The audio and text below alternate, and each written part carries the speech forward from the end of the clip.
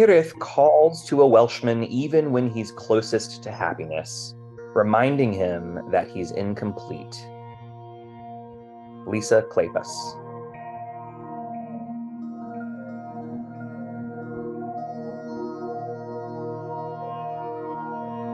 Bending Not Breaking, The Dragon Pod, Reflections.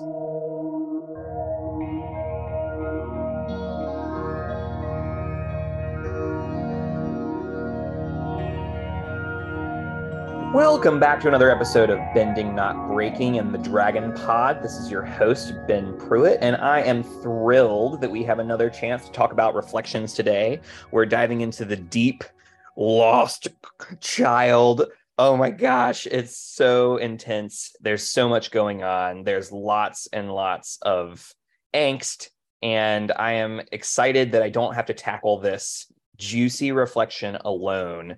Joining us today for the first time, maybe not the last, we'll see, is Raay. And Raay is also known as, and perhaps better known as in the Dragon Prince community, as Words with Dragons. And they use they, them pronouns. And so Raay likes to write books and meta and play chess and often makes too many playlists in their free time. They work as a humanities tutor for the past several years and since getting their English degree, and also tackle some other freelance gigs on the side. Raay, we are thrilled to have you. How are you today? Yeah, thank you for having me. I'm really happy to be here. I've been a fan and I always love a good podcast, so it's really exciting to get to jump in, especially on such like a juicy kind of reflection. This was definitely one of my favorites. I know this whole round of reflections is just like S- So good. they're So really sad. in the feelings punches, aren't they? Oh man.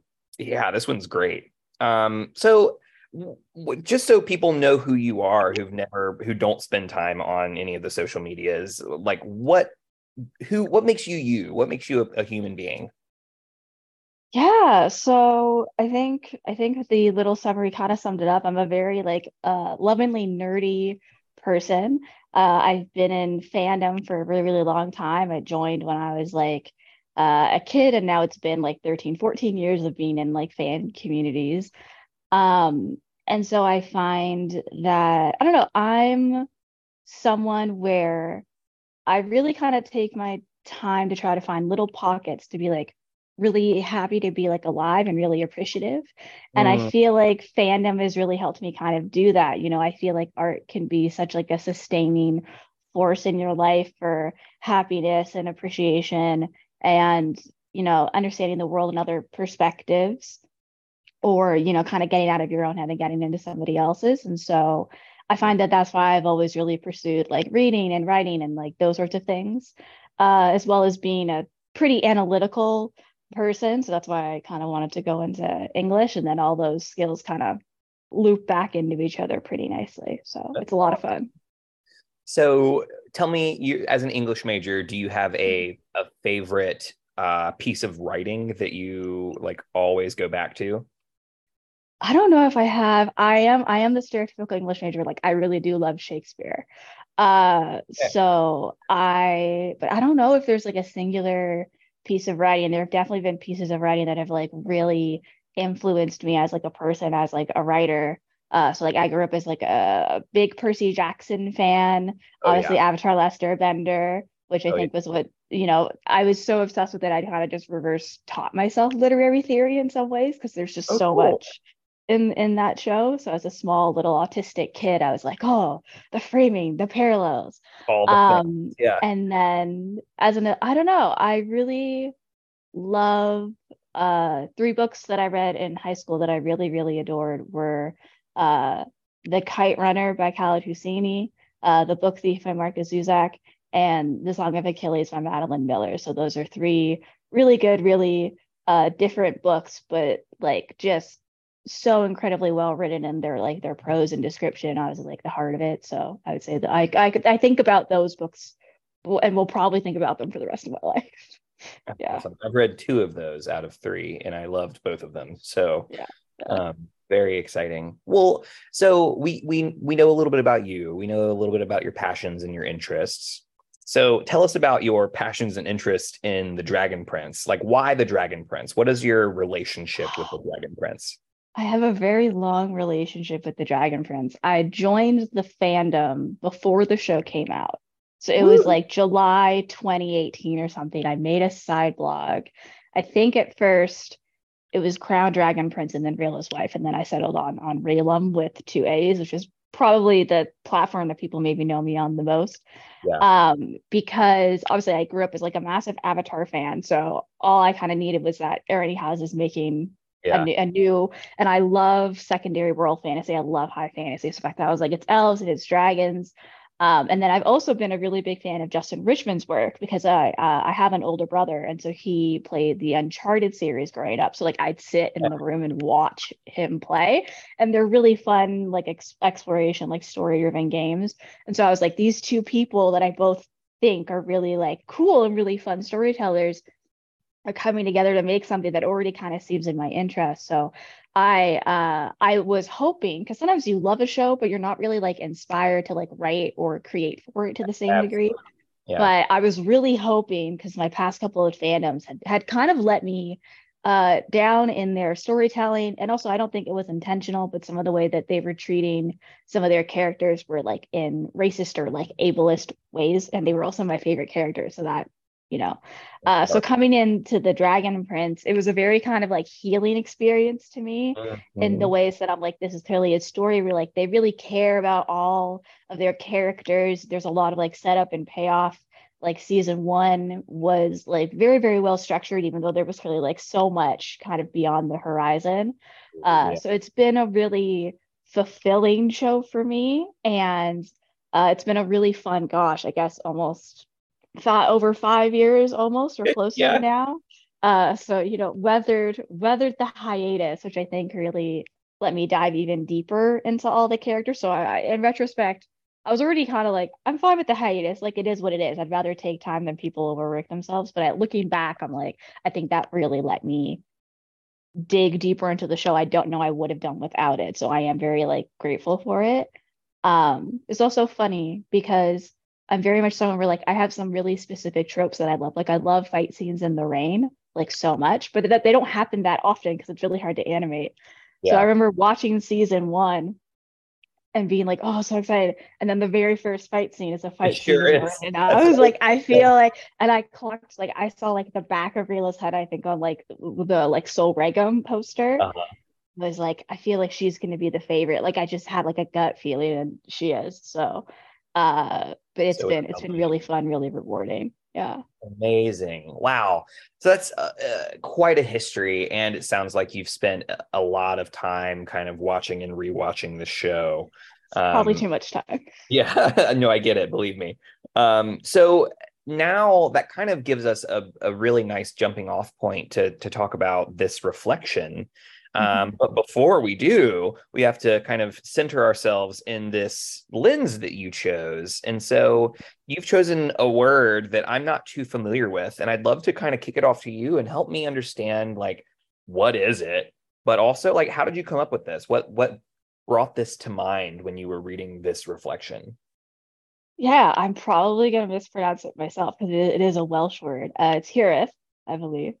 And it's this word that I think I had come across on Tumblr like a few years ago. You know, people will share words or like concepts and stuff like that.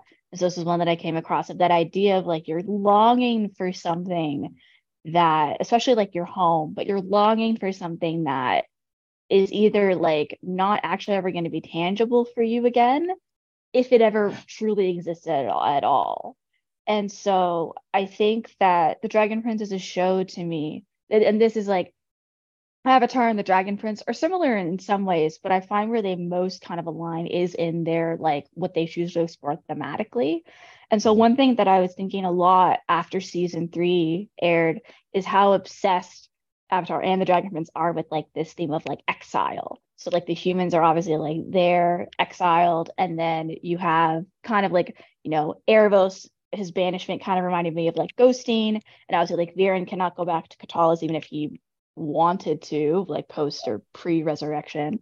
But I was really interested in the idea that like everybody else kind of gets to go home more or less, like, Soren, Calum, and Ozone, they all get to kind of go home, not to what they remember. So there's that like loss there, but Yeah. there's still some form of like they get to go home.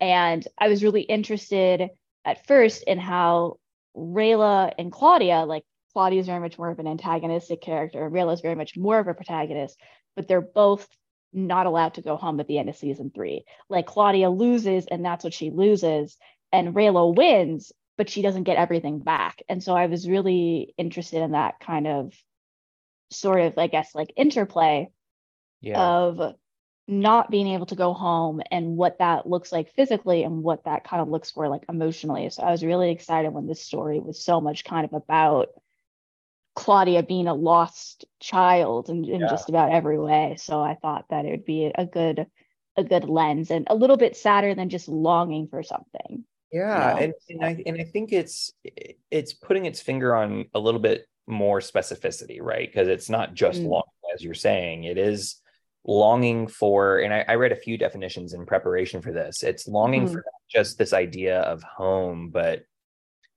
longing for what is no longer attainable.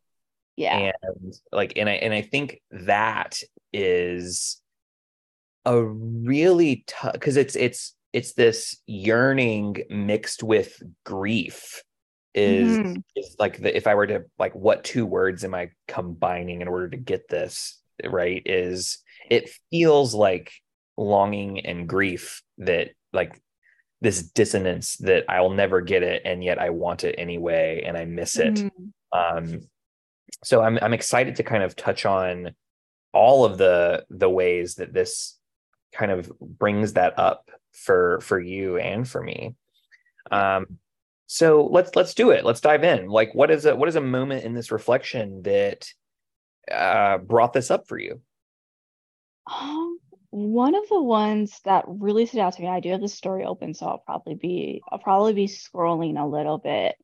Uh, but the part I can't remember, this one made me cry, but I feel like it probably did. But I think one of the moments that got to me is when Claudia is at the river and she's kind of reflecting on the fact that like how much she's been abandoned. I always say that her and Callum's abandonment issues are like holding hands because they're very much people who are struggling with that. Um, and so when she says like Erebus left me too, like dad and Soren, and she can't finish and actually say the word mom. And this is, I think, the first time we've ever seen Lissa in any like official sort of capacity. And she's really a character in a lot of ways thus far who has only kind of existed in show to Claudia. Like she's the only character we've seen, you know, talk about her and talk about what that means. And it's very clearly something that is a deep wound for her, Mhm. and really informed the way that she thinks of the world. And so I think it was interesting to me because like, you're always kind of thinking about the characters in contrast. So like when she's talking with Ezra at the end of season 2, like about her mother, she seems to hold a lot of pain, but she doesn't seem to hold a lot of anger and resentment about it. She's kind of like, oh, I think she needed to leave to be happy for herself somehow. Like she kind of has that more understanding side, which I thought was like really refreshing, but also really interesting because it clearly does hurt her so much. And so I Yeah, thought it was interesting then coming here where I don't know whether it's because of like what she's been through now or kind of like where she is in her life and like also losing Soren, that sort of thing. Um, but I thought it was interesting how much more like bitter and angry about it Claudia seemed to be. yeah. And she's a character where like she's really interesting because like she's like 5 different cognitive dissonances stacked in a trench coat.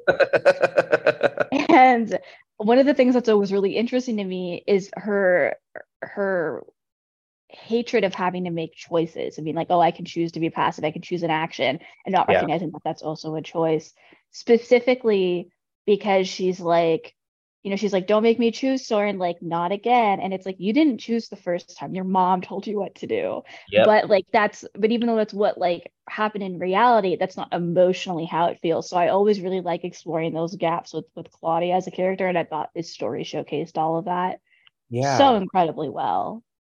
I agree. I'm thinking about this, and the thing that bubbles up for me is the conversation over the past several years culturally in the United States, specifically around returning to normal, Yeah. and this idea that we can return to how it used to be because that was better.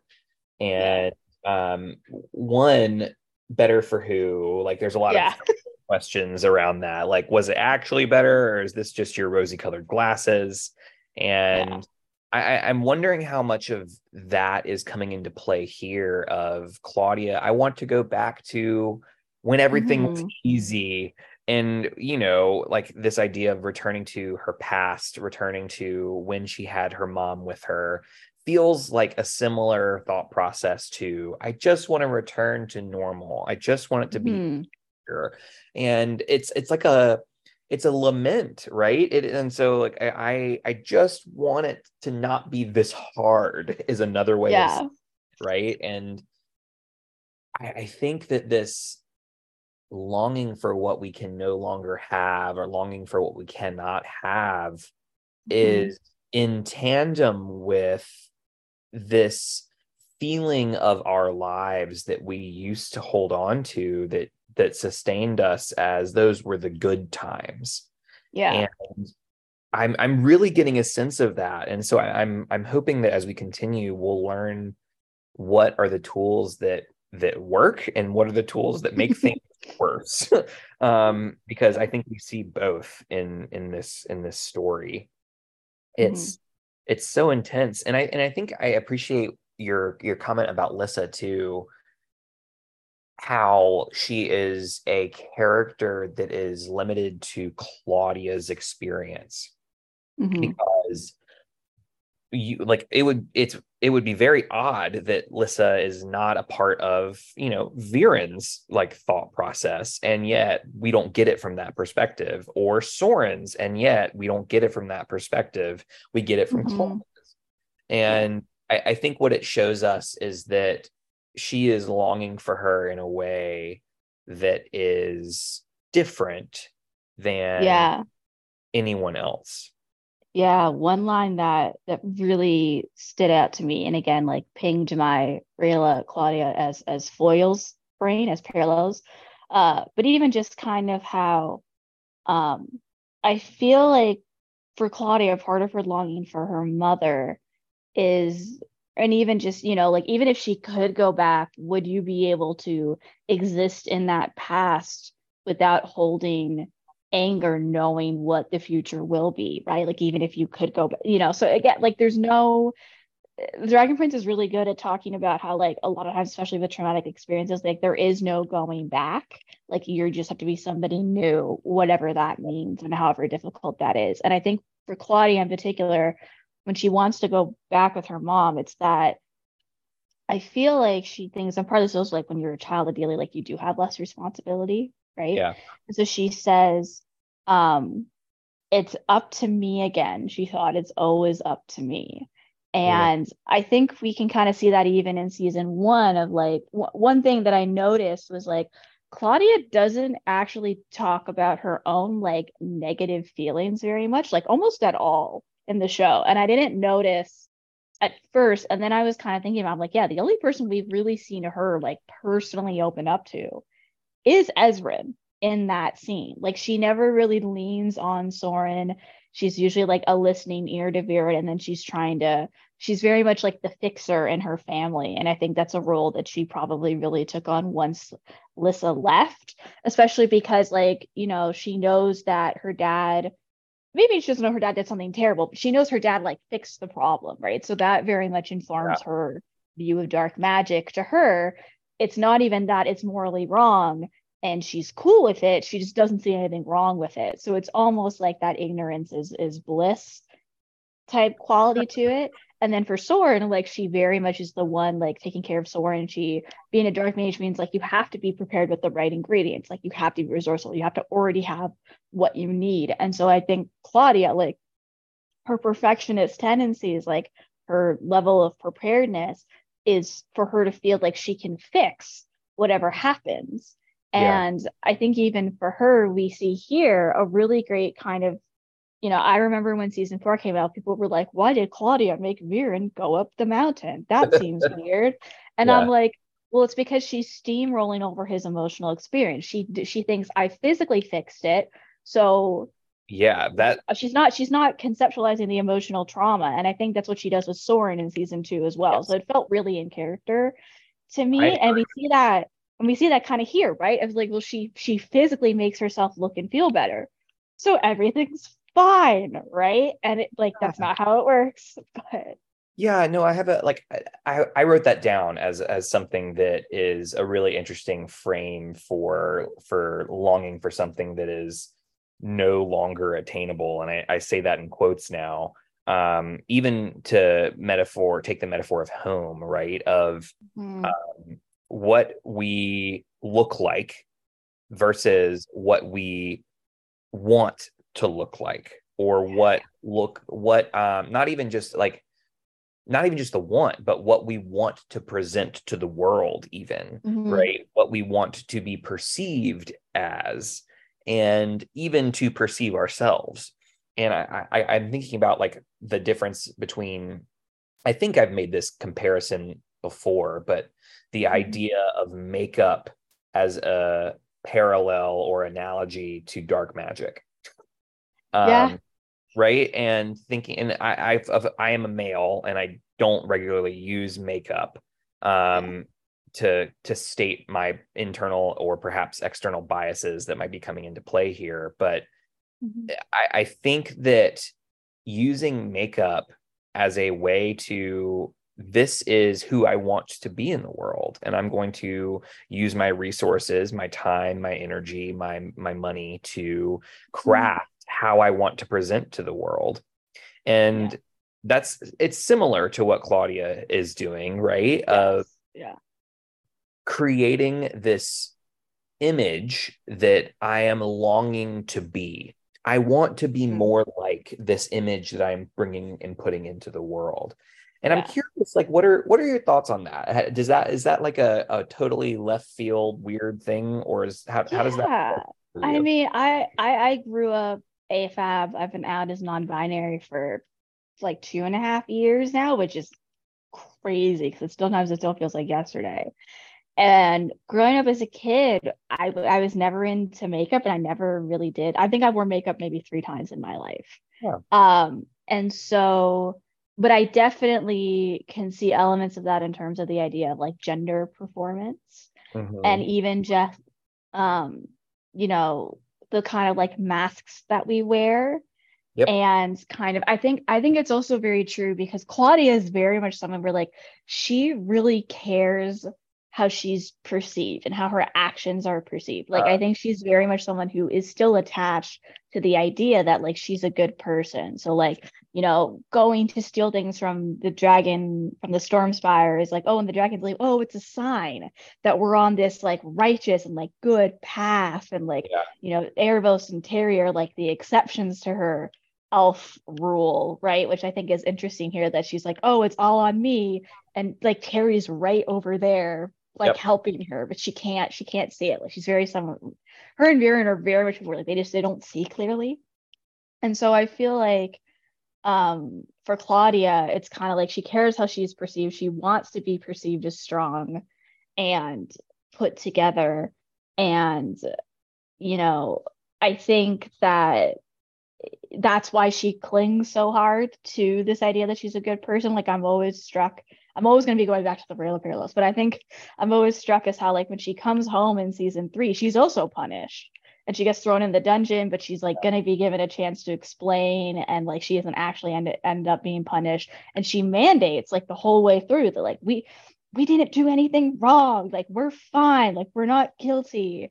Meanwhile, like Rayla comes home like the episode like after or something, and is like brutally punished with no explanation. And she gets indignant at first, like, how could you do this to me? And then immediately slides into like, oh well, they're right, and I am this awful, and I do Yeah. deserve this. So I'm always, I feel like, because the Claudia, someone really, yeah, I think she just cares how she's perceived. She has this like smug kind of streak to her, which isn't like a bad thing. It's actually kind of refreshing, like a female character. But she's very much someone, where she's like, oh dad, like if you need anything else when we're out on our mission, like just let me know. Like she's very Yeah. confident. And I feel like it's interesting that like her confidence is clearly rattled at this point in the story, like by the time we get to this reflection, but she's still maintaining that I can do whatever it is that I need to do. And I think it's that very much like when you're a kid, you have a lot of like optimism of like, there's this comedian Taylor Tomlinson who has this one bit that I really enjoy where she's like, when you're a kid and you give yourself a pep talk in the mirror, you're like, I'm great, I'm the best. And then when you're an adult, you look at yourself in the mirror, you're like, you're going to do this because what other choice do you have? And I feel like that's very much like Claudia, where it's kind of like, what other option does she really feel like she has? Like, what other choice does she have? Right. And she doesn't want to have any other choices. And she doesn't want to make a choice. It's like, this is her one path. Yeah. I think the thing that comes up for me, and again, I won't linger too long on this, but this idea, like I truly believe that using makeup can be an incredibly empowering and important experience. And Mm-hmm. I also believe that it can be a tactic to avoid Yes. uh, what we would be better off not avoiding. Yeah. Yeah. And I think this is true for Viren too, right? Like it's Mm-hmm. especially like I think we did talk about this. That was the episode we talked about. This was we talked about with Jason Simpson Yeah. was a guest, and the lens was beauty, and I forget what season that Mm-hmm. was, but we were talking about this, and it was one of those things where I don't want to place judgment on makeup itself, nor dark magic itself, but Mm-hmm. rather how and why it's being used and Yeah. how we are to use it for things for our own personal gain that are Mm-hmm. potentially morally compromising. Yeah. And so I just, perhaps what that is telling me in terms of this lens is that the longing for the unattainable can, without discernment, lead to making choices that are sketch. Yes. Yeah. I feel like, yeah, one of the things that I see sometimes in the fandom, and like this story is also very much about dark magic, and like one of the Yeah. reasons it's my favorite is like I have a very strong affinity for Sir Sprocklepuff. And it's purely Ah, because my favorite character in the Lord of the Rings trilogy, which I tried to read it and I couldn't get into it. So one day eventually, but I have seen the movies, is Gollum. And so the fact that Sir Sprocklepuff is like, I know. And so I wrote a one shot about Sir Sparklepuff and I made everyone cry, so I felt really good about it. Because he is a little existential like horror story, just walking around in like a toddler's body. Um, and so, but for Claudia, I feel like sometimes people can get caught up really heavily on like the logistics of like, well, dark magic could be used for this. And what if we, grow a specific set of plants to be used for harvesting? Or like, we only yeah, take items with right. consent. And like, you can kind of jump through all those hoops if you want to. Like that's its own Yeah, meritable form of like world building and like whatever. But I think it kind of ignores like the thematic purpose of dark magic is just to explore kind of like what people are willing to do to feel in control, to fix yes, problems, right? In terms of like just kind of that exploration of like power and corruption, and how like dark magic isn't necessarily inherently bad, even though it's transactional, because like a lot of things are transactional. But it is a slippery slope, and Claudia sees it as a mountain to climb because of how it encourages you to dehumanize other people, to Yeah. see them as subhuman, because it's like a sliding scale free for all of like Yeah. what and who are your spell parts. And it's basically whatever you're able to convince yourself should be spell parts. Yeah. And And we talked about I think this with that's Kuno as icky. well. The idea of, I think, especially in this world, Mm-hmm. it's important to differentiate between human and Yeah. person, right? Yes.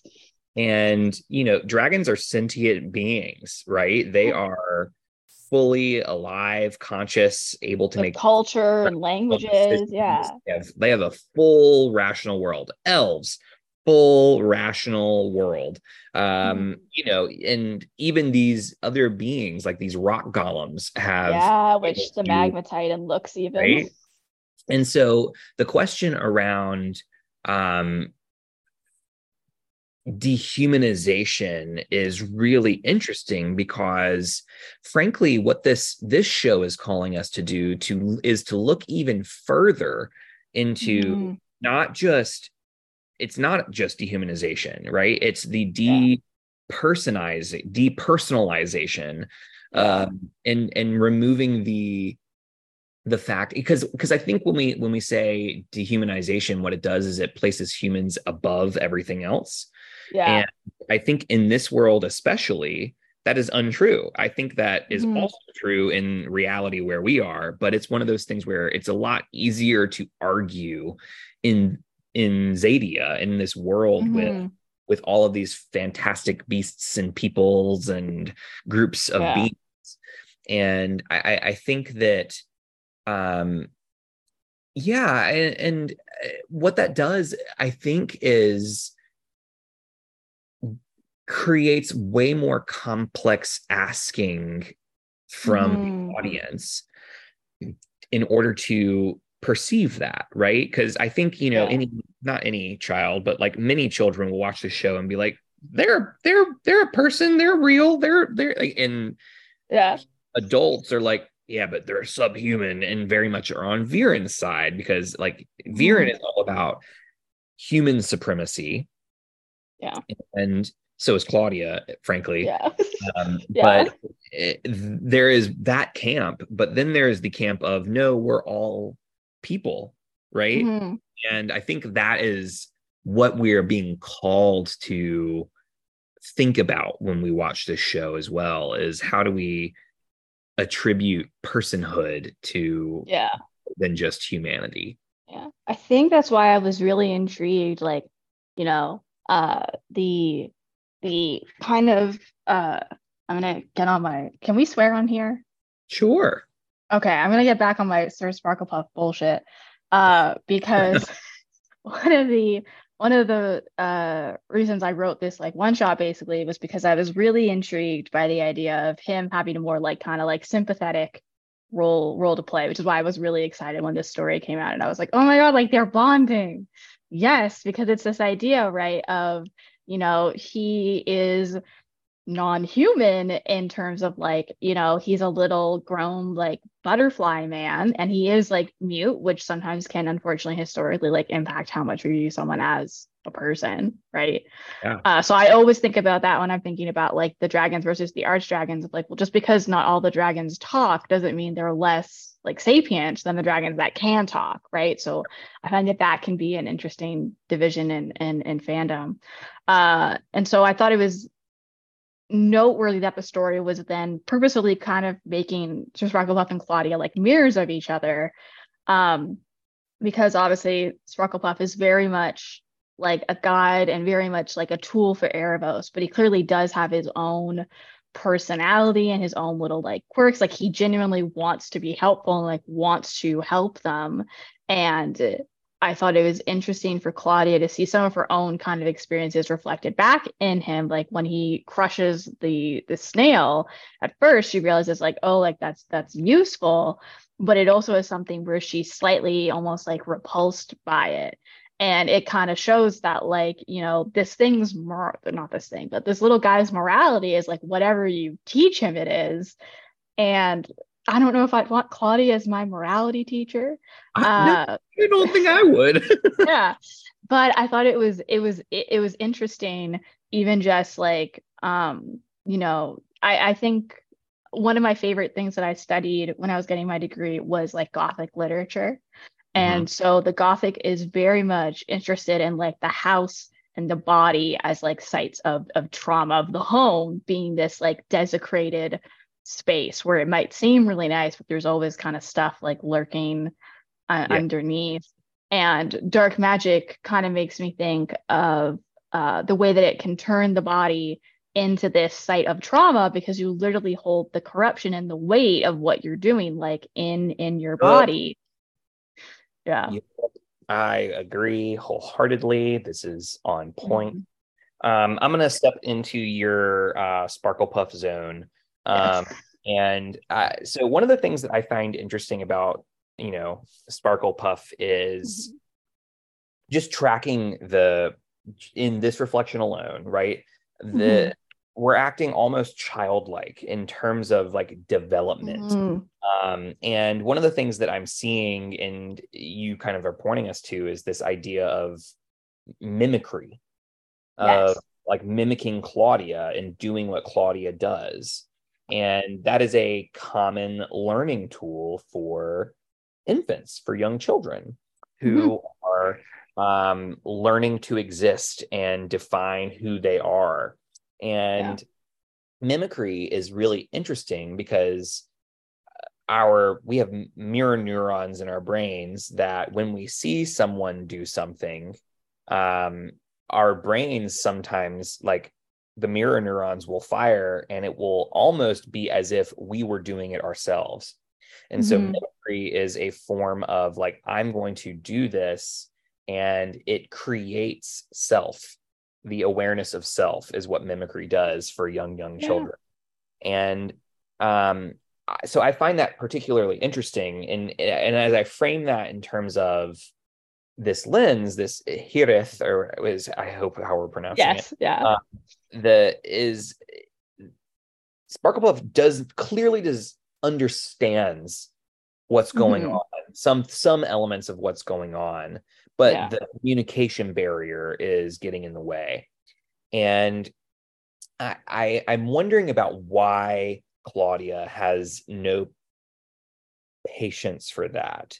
And what's really interesting for me is, you know, clearly Sparklepuff knows things because it was Mhm. drawing Umber Tor, was Yeah. drawing it, like, knows enough to be able to be like, I know what I'm talking about. But there's a communication barrier that Viren figured out that could see Mhm. past. But Claudia, even realizing that this homunculus in her eyes Yeah. is not like, doesn't have the personhood that she would ascribe someone else, and Yeah. that is kind of limiting her capacity to believe it could communicate something helpful, um Yeah. I in my do. perspective. But yeah, Yeah. please. Yeah. I do think it's interesting because to me, the story was also like, um, on that note of like them being like mirrors of each other, which is obviously like already like really loaded in show, is that, you know, it's kind of like Claudia is someone who doesn't realize that she's replicating the cycle. So like for me, it's very much like Viren, Claudia, Terry, just her Sparkle Puff. Like it's all kind of like the same line in Mhm. regards to like, Claudia learns dark magic from her father, right? Even like the parallels between like when Soren kills Viren and drops to his knees and is like, I had to, and is clearly like very traumatized by it. As one of the other reflections kind of goes into in a great way. And then you have the parallels of Terry also murdering Ibis, and it's like it's framed very similarly, like shot for shot and kind of certain things. And then obviously he drops to his knees and he breaks down crying. And it's like, I had to, right? And it's like Claudia not realizing that like if she keeps going on this path, like this will keep happening to the people she loves. Like she will keep pushing people into this cycle of like the wheel that she's turning. And like Sir Sparklepuff is almost like this like quasi like next generation sort Yeah. of in a way where it's like, you know, he'll do what she shows him to do. And again, it kind of also made me think I love Frankenstein by Mary Shelley. And so Mhm. it made me think a lot of Frankenstein, right? Of like when you bring Yeah. life into the world, you know, and this goes for Claudia as Viren and Lissa's daughter, right? It's kind of like, you know, her dad is MIA right now, and her mother has literally been gone for a long time. And she has this like not quite parental role, but like a mentorship kind of authoritative role for Sir Sparklepuff. And like she flubs it, you know, like she's not even conceptualizing that like this could be a responsibility that she has, because she has so many other responsibilities already self-imposed and literally on her metaphorical plate. Um, but I thought that was, you know, even her replicating like Viren's butterfly Yeah. thing now, right? But, you know, I think it's interesting in the season 2 novelization, which is somewhere on my bookshelf, when Viren does his rejuvenation ceremony, he does think of Lissa while he does it. And I thought it was interesting that Claudia also thinks of Lissa while she does it, but where Viren has this like twinge of like he doesn't love what he is, Claudia is not even there yet. Like, or if anything, she could have a teeny smidge maybe of self-loathing about it, but there's Yeah. nothing there yet. So Yeah. It's a fascinating comparison for sure. Amazing. So I want to briefly touch on something from the very beginning, mhm. that I think you kind of alluded to already, but she talks about Callum and Ezrin and their elf as her enemies, and um, thinking about again using this framework of Hirith of what longing for what was or what will never be again or home Mhm. or and these people, not Rayla, but used to Yeah. be her home, right? They used to be a Mhm. part, literally a part of her home. And it's interesting to think about how our quote enemies now Mhm. versus what they used to be to us. And like in a way, it's almost a similar longing to the experience she has with Viren as well, in the sense Yeah. that I'm longing for who Viren used to be to me. I'm longing for who these people used to be to me. And it's no longer attainable, that's for sure, because people Yeah. change.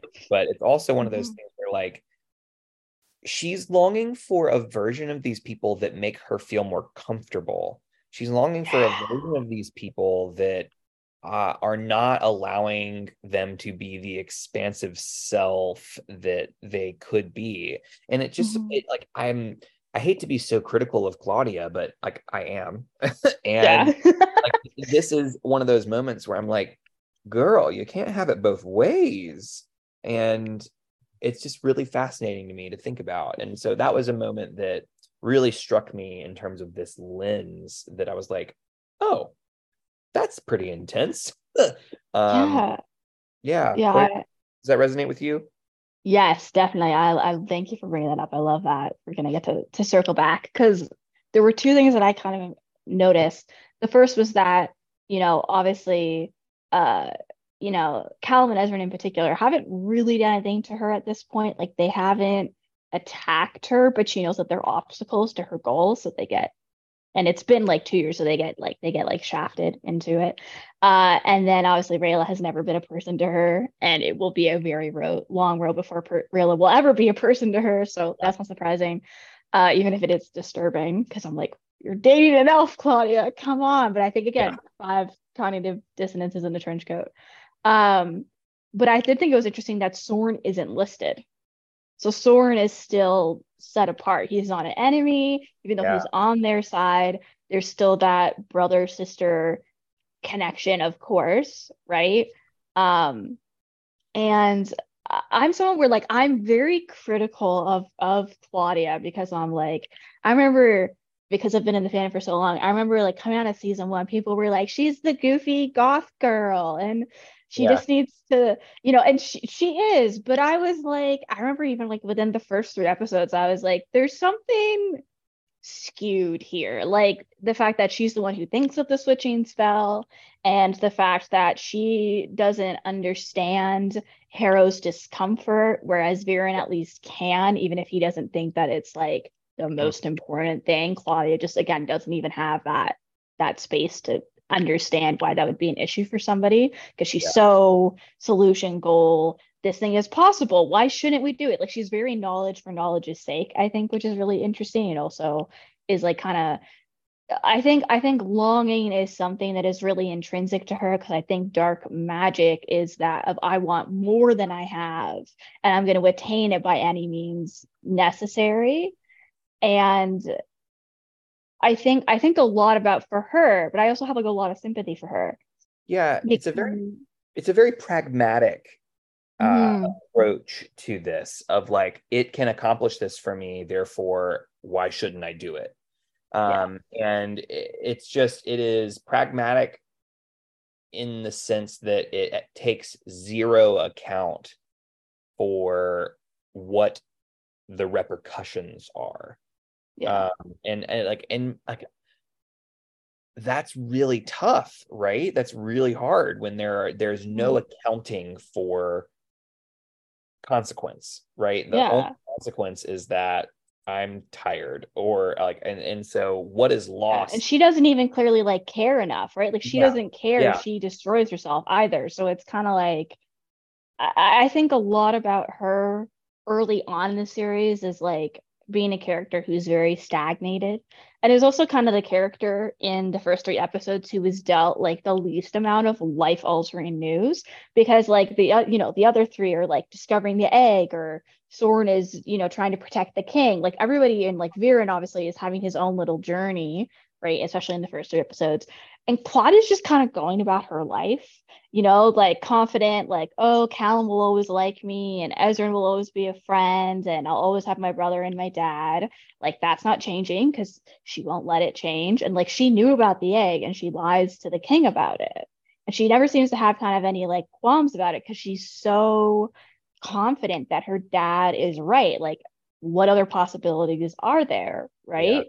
Uh, and then, but I also think a lot about like her kind of and I think that's where I was writing an analysis on this like last week actually, so it's kind of funny. But I think that's where a lot of her particular animosity towards Rayla comes from is my life was yeah, not perfect, or maybe she's romanticizing it of like everything was fun, everything was good, everything was like exactly the way that it should be. And then this elf came in and the boys find Ruined the it. egg and I lose the egg, right? My dad was like, this is the most important thing. And then she spends the rest of the show having to try to like make up for losing this thing, Yeah. right? Um, and like that's kind of the moment that her life started to fall to pieces Yeah. like realize consistently the person who is kind of like, everything with the dragon in the rain would have been fine, but Rayla showed up to save it. And then it Uh, snowballs from there, right? So I think, if Claudia can't be wrong, because being wrong, like it's a really hard pill to swallow that you might be wrong, right? Especially when she has sacrificed so much, right? To realize that everything you did was for the wrong reasons, that what it wasn't worth it. Like that is rough, right? And so I feel like for her, it's kind of like if she can't be wrong, like if she literally cannot be wrong because that would just break her, right? And yeah. someone has to be wrong. And the easiest person to blame isn't a person at all because it's an elf. And I think Yeah. like, yeah, The thing that comes up for me is if we're really leaning into this lens, um, it seems like Claudia's definition, parameters for home are so narrow and limited that it is not subject to change.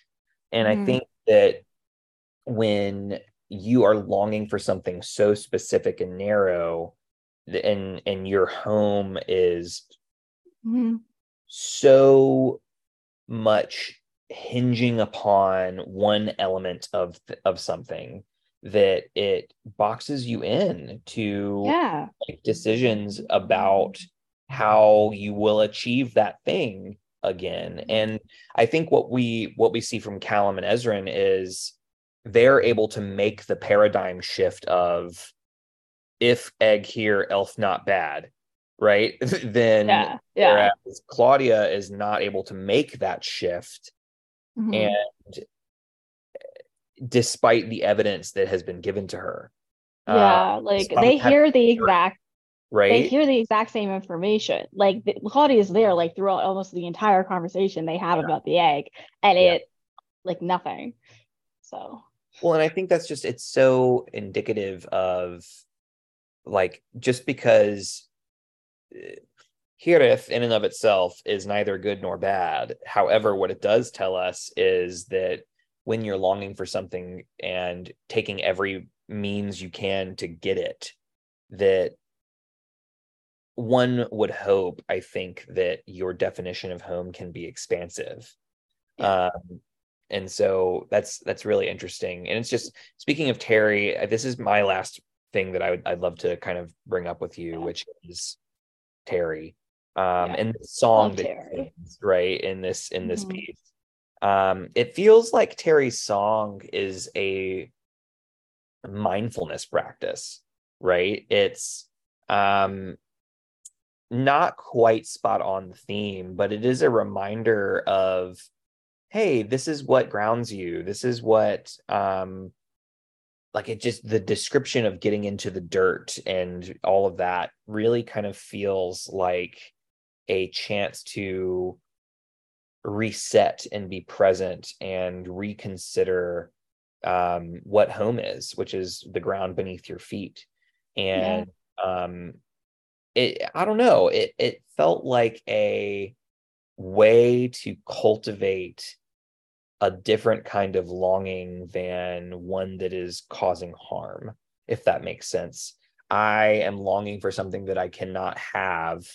And this song is like, well, we have the dirt beneath our feet and the snails Yeah. and the, it feels like a mindfulness practice that might get us out of that in a way. And I'm curious, if what is that, how does that sound or feel? Is that wonky for you?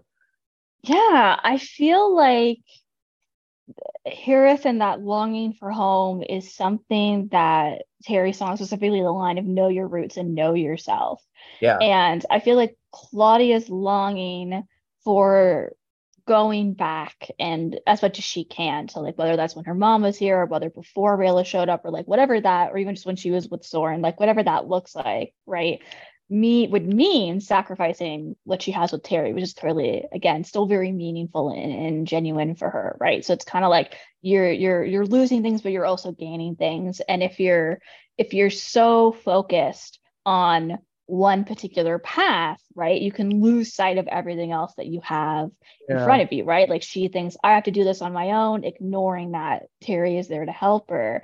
And I think it also shows that like Viren's deep longing in his mind to have humans return to their rightful home, to return to Zadia, Yeah. right, is very much what has cost Claudia everything else in her life Yep. in a lot of ways. And I think it comes back to the idea of like, even if you could go back, even if humans could return to Zadia in the manner that Viren wants, like, would that actually fix what you think it's going to fix? Right. And I find that Terry's idea of, get the mud beneath your fingernails, I thought was interesting because, like, a paragraph or so later, Claudia washes her face and she says, it was good to feel clean again, which is the opposite of having mud underneath your fingertails. And so, or not fingertails, fingernails. Yeah. And so I think it is an interesting juxtaposition again between like, what are you willing to acknowledge to know yourself, to know where you're coming from, to help then orient like where do you actually want to go. Like I never get, I feel like I get the sense that like on a certain level, yes, this is what Claudia wants, but it's also not what she wants because it's so emotionally distressing. But again, like she feels like she doesn't have any other choice. And if you don't have a choice, how much agency, how much does desire really actually matter if it's not entirely voluntary? And so I feel like, again, that comes to the idea of Claudia, thinking about her roots, but kind of refusing to actually know herself, to Yeah. have a full perception of herself. Yeah. So, I mean, the other option, and I think it's specific to Terry as an Earth blood elf, right? But I think that the other way of perhaps looking at it is not necessarily a juxtaposition, but that what if the water and the earth are uh more similar than they are different in that they are both like elemental physical elements that one can use to become grounded, and more metaphorically speaking than literally in Terry's case. But the water on our skin is a refresh, just as the dirt beneath Terry's fingernails is a refresh. And I don't know, there's an interesting thing that she like feels better and refreshed just as Terry does in that moment. And yeah, those things are different, but also there's a lot of similarity there that I'm seeing too, in terms of using these physical elements to bring us back to ourselves in a way. yeah, yeah. Woo, oh man, we took a full several turns around in this. This is great. Yeah. And there's like so much more we could talk about. But, alas, I would love to take us to our final segment, which is gratitude. And gratitude's my favorite. So in this segment, for those of us who might be listening for the first time, this is where we pick a character from our conversation that we are thankful for and tell everybody why. So, Raay, I'll pass it to you. Like, who is a character that you're thankful for and why? I guess I'll cheat a little bit because he is technically mentioned in the story, even if it's just for one line. I'll say that I'm really thankful for Callum. Mm, So yeah, he is someone where I think he has a lot of similarities, I think, to Claudia and to Viren in terms of, his obsessive personality, his deep yep. love of magic, his deep love for like his family and his friends and his willingness to protect them. And I feel like Callum is someone where he also has an element of Hirith because I don't know. I guess like, you lose your mom young, you never Yep. totally feel at place in the castle.